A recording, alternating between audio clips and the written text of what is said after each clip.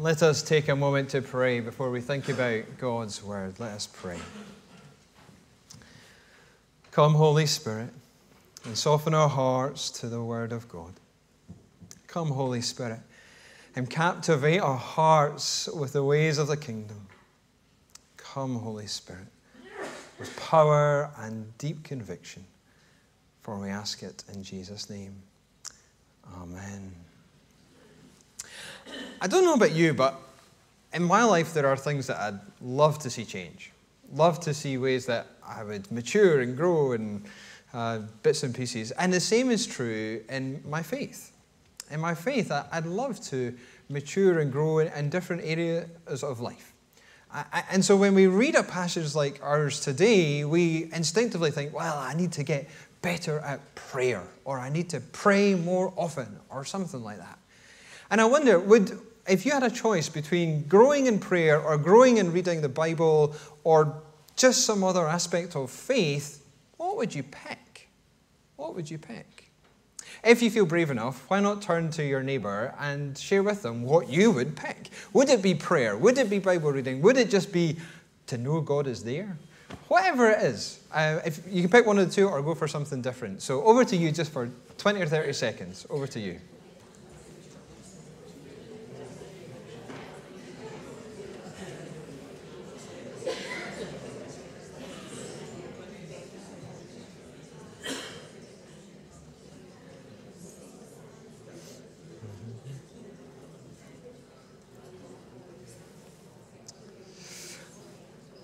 I'm not going to ask you to do a hands up or anything like that, but those are maybe a conversation to carry on afterwards and just explore that a bit. Often when we get asked these kind of things, I probably, if you're anything like me, ends up making you feel a bit guilty. A little bit like, oh, I'm not as good a Christian or whatever as you maybe think you should. But as we've been seeing throughout this series on the Sermon on the Mount, behind everything Jesus teaches is an invitation to know more of the life of God's kingdom, that he wants good for you and for me. So yeah, today might include one or two challenges. You wouldn't expect anything different from me after 3.5 years after all. But there's invitation here. There's invitation into the life of the kingdom. And last week's passage, at the end of it, we saw that Jesus brought a particular challenge to one practice that the hypocrites were doing. And he flows now onto the next couple of practices where the hypocrites are abusing the ways of God in different ways. And so he says, and when you pray, do not be like the hypocrites. For they love to pray standing in the synagogues and on the street corners to be seen by others. When you fast, do not look somber as the hypocrites do, for they disfigure their faces to show others they are fasting. And so Jesus brings this critique of the hypocrites, of the Jewish leaders of his day, to say, well, they are turning the practices of prayer and fasting, they're turning them inwards. They're turning them into a show, a pretense, by putting on this mask and faking it before God so as to be looked at and esteemed by others. They're corrupting these practices through their selfishness. But Jesus also has a critique for the pagan practice of prayer. And he said earlier, and when you pray, do not keep on babbling like pagans, for they think they will be heard because of their many words. One of the most convincing comments I have found on this doing my reading during the week was one commentator saying that there was a pagan practice where you would try and find just the right name of God. And so you would keep repeating names of God to try and get power over that God, or pronounce the name just in the right way so as to, again, get that power and then have control over the God. And so it was all about manipulation. Again, taking prayer and corrupting it for selfish purposes. And Jesus holds up both these practices to say, well, neither is what you should be about. There's a third way, the way of the kingdom. And so we read earlier. But when you pray, go into your room, close the door and pray to your Father who is unseen. Do not be like them, for your Father knows what you need before you ask him. When you fast, put oil on your head and wash your face, so that it will not be obvious to others that you are fasting, but only to your Father. There's a few things we need to note here in passing. The you that's used here is not meaning a group of people, but an individual. And so this is about our individual practices. It's not a ban on public prayer. So, Rachel, you didn't do anything wrong here, sister. You're not sinning. Good job. So you're fine. Also, Jesus is not banning us repeating our prayers, nor is he banning us having long times of prayer around a particular issue. I know this because he did it. Jesus in the Garden of Gethsemane prayed 3 times for the same thing. So it's obviously allowed. He prayed through the night before choosing the apostles. So that's allowed too. It's not a ban on either of those practices when it comes to prayer. And clearly, when he mentions fasting, he has an expectation that we'll fast.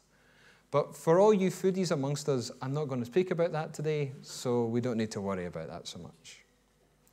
All these things aside, what is this passage revealing about the kingdom?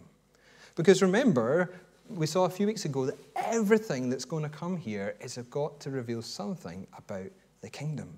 It's about the ways of the kingdom. So what is Jesus revealing? Well, he reveals that the kingdom is based on trusting relationship. He says, your Father who is unseen. It's about relationship. It's not about reputation and status like the Jewish hypocrites. He says, your Father knows what you need. It's about trust, not about manipulation like the pagans. And so core to the kingdom is this basis of trust, of having a trusting relationship. It's there within the Godhead. It was there at the beginning of creation, but lost. This trusting relationship that we're called into a trusting relationship with God as our Heavenly Father. With a Heavenly Father who knows what you need before you ask. A Heavenly Father who sees you in the secret, hidden place and knows the deep, hidden things of your soul, of your heart, the aches and the joys, the worries and the stresses, the questions and the griefs. He knows it all. He sees you like no one else sees you. He sees you to the depths of your being. He sees the things you hide away. And the mask that you put on, he sees behind it. Such is his love for you. And he calls you into trusting relationship with him. So can I ask you this morning, do you know that? Do you have that kind of relationship with God? Or are you keeping God at arm's length? Are you keeping him at arm's length? There might be many reasons you do that. Maybe it's something from your past. Maybe there's something there. Maybe I was watching a program. It was the Chosen program. I've mentioned it before. And I was mentioning I was watching a recent recording they did with some Gen Z young people, whatever that is. Early 20s, late teens, that kind of age range. And they were speaking not only about the pain of fathers, but also the pain of mothers.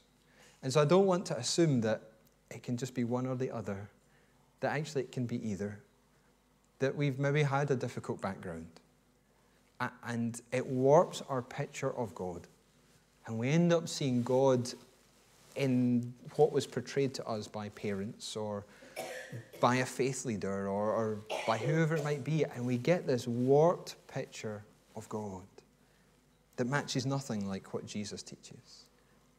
Or maybe you've been to church before, or it was religion at school with school assemblies and school times of prayer, or whatever it might be, and it just left you cold and unmoved, and it just seemed like people were just going through the hoops, but it meant nothing, and it was empty, and it's just, you think, well, I want nothing to do with God if that's what it is.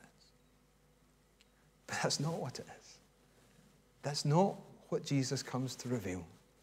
He comes to reveal a God who wants a personal relationship with you, who wants to be in that place of trust with you, and has tried to prove that to you by dying for you and for me.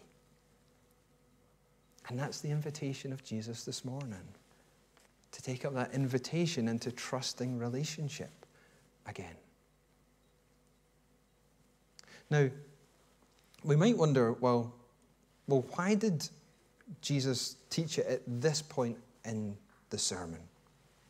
Like, why did he not include it earlier in the sermon? After all, if trusting relationship is so important, why not after the Beatitudes? Why not include it there? So, because you've got that great high of the Beatitudes, of this great welcome into the kingdom and the blessed life, why not include it at that point? This great invitation to trusting relationship. Or why not include it at the end? Because, well, you know, Jesus, if I was your PR agent, you've ended on a bit of a downer. Like, if I don't trust you, if I don't follow your teaching, it might not be the best. Like, that's a wee bit morbid. So, like, let's end on a high. Let's end on this trusting relationship thing. Why does he have it in the middle? Well, maybe it's exactly where it needs to be. Maybe it's in the center of the sermon because of all that came before and all that's going to come next. Because after all, if you scan through this sermon, you can't be salt and light without God's help. You can't seek to try and follow the ways of the kingdom with a righteousness greater than the Pharisees without God's help. And when you mess up, you're going to need to know his forgiveness. And rather than seeing these as a bunch of laws that just weigh you down, to see it as an invitation into the goodness of God's kingdom, you need to know the Father's love. Maybe that's why Jesus puts it there. And then if you go on into chapter 6 and 7, it's all about trust. And so this prayer is a springboard into that whole section of trust, because prayer is that expression of trust. So it's right where it needs to be. It's right in the center. And maybe that's where it needs to be in our lives. In the center. In the center of our lives. In the rhythms of our days, of our weeks, of all the rhythms of life. And maybe that too is the invitation of Jesus. To see prayer as this gift. Not as a burden, not as an obligation, not as just another tick box exercise or an empty religious practice, but to see it as a gift of love for you to open and to have at the center of your life. Not as something that he beats you up with, not as something to wear you down with, but a gift to bring you into life. And so maybe there's an invitation to be vulnerable again with God. To be vulnerable in that place of prayer with him. And carve out some time to be in that place. Now, if you're ready to pursue God in either the secret place, maybe in your room or in a walk, or you're ready to meet with God in times of corporate prayer, what might we pray? How might we pray? Well, Jesus gives us this prayer. But you can pray in different ways. Did you know that? Did you know that? Because Matthew says, this then is how you should pray. Like, here's a model. Here's an example. Here's a rough structure and some kind of kickstart for you. If you look at Luke, he says, when you pray, say, Our Father who art in heaven. Nuanced difference there. Are they contradictory? Well, no, because both examples can lead to life, and we're going to look at that just in a moment. They're not contradictory. One is a model, and one's a set prayer, and both can lead to good things. But let's look at the specifics of this prayer, and this is going to be a whistle-stop tour. I'm going to get through it pretty quick, and you might want to go back to the recording just to pick up on some things that catch your attention. So Jesus says, Our Father in heaven. And I don't know about you, but Father feels a bit formal. Don't know about you. I never called my dad Father, and if I did, as I say, it feels quite formal. And actually, the word that Jesus uses here doesn't have quite the same connotations. That his Hebrew word would have been Abba. Abba. As I was saying to the children earlier, Daddy. Daddy God. And that would feel a bit maybe too informal for us. But Abba might work. That intimate relationship with God. And in heaven, well, we end up thinking, well, in heaven means up there somewhere. He's so distant and far away. But that's not what it would mean in the original. In Jesus' day, they didn't picture God in that way. And in heaven, it was their way of saying that he had authority and power, that he was omnipotent, God Almighty. So you might want to change the language here to our Abba Almighty. That would be a more fitting way to capture what he means there. Our Abba Almighty, hallowed be your name. Hallowed is to honor, is to treasure something. And we treasure God's name because his name represents his character, his person, much more than your or I name. My name, Scott, means from Scotland, which, okay, is technically true, but not every Scot is from Scotland. And so it often doesn't carry any great meaning for us. But not the same with God. Every one of his names reveals something of his character, something of how he wants to relate to us. And so we hallow his name above all other names. Your kingdom come. There's two parts to this prayer. One is asking for more of God's kingdom to come into the present, to change our world, to make our world less broken than it has been. And we saw that when Jesus comes, he comes preaching, saying that the kingdom has come near. And so we're asking for more of that to come. The other side, the more long-term bit, is actually saying, well, God, we want you to end this current age and for your kingdom to come in all its fullness. And I don't know about you, but that feels like a pretty radical prayer. But sometimes we need to pray that and want to pray that because of the brokenness we see in our day. Your will be done on earth as it is in heaven. And when we speak of God's will here, we're meaning his divine purposes of what he is seeking to accomplish through all of human history. We're praying that for that to be done on earth, as he's promised, as he's outlined, as it is in heaven. And we can see here that the start of this prayer is very God-focused. It starts with praise and adoration and moves on to kind of God's agenda, God's concerns. And that might be a helpful place for us, and we'll come back to that in a moment. But then he goes on and gets very personal about our own lives. He says, give us today our daily bread. And sure, this does include food. And I'm sure in the day, Jesus, folks would have been thinking, well, we're needing food because they lived from day to day, literally. But it was Martin Luther, the reformer, who said that this could mean so many other things. It could include all that's necessary for life. He included things like the weather. And in Scotland, I'm certainly praying for slightly less heat, but you might prefer it. But we could also include home and family here. We could include peace and government. All that's necessary for life is what we could be praying here. Forgive us our debts as we also have forgiven our debtors. I don't know about you, but I mess up.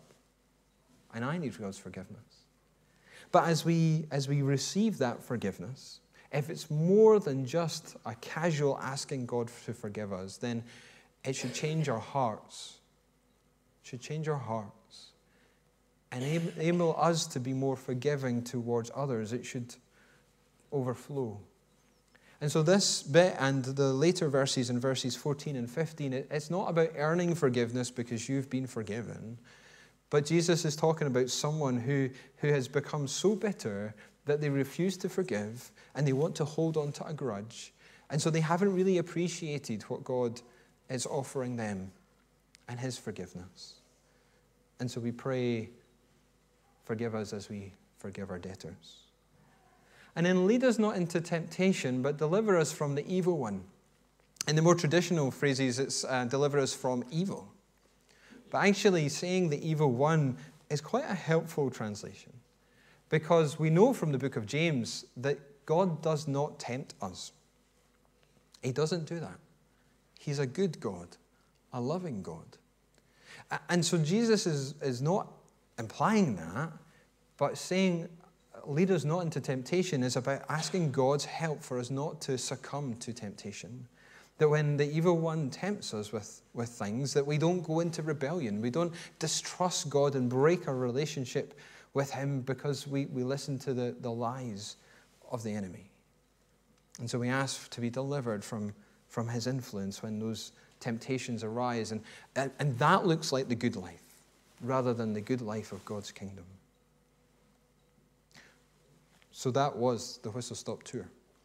And I'm sure there's many questions. There might be 3 questions that I want to just tease out with you very briefly. You might be wondering, well, do I just pray as it's written? You can do. It might be exactly what you need to pray. You might just need to pray, God, your kingdom come.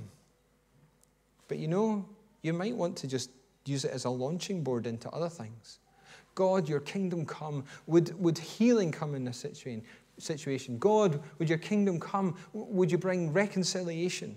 God, would your kingdom come? Would you bring peace amongst the nations? Another question might be, do we pray in this order and only in this order? And again, you can do. Because I don't know about you, but so many of my prayers are quite selfish, quite me-focused. God, help me, help mine, that kind of thing. And it can help at times to start somewhere else, to start with God and his priorities and set our issues in the context of that, of what he's doing. And not only so as to get good priorities, but it helps us be hopeful when we get on to praying for ourselves and our loved ones. But equally, like the psalmist, you might begin with what you need. God, I need daily bread, the daily bread of wisdom.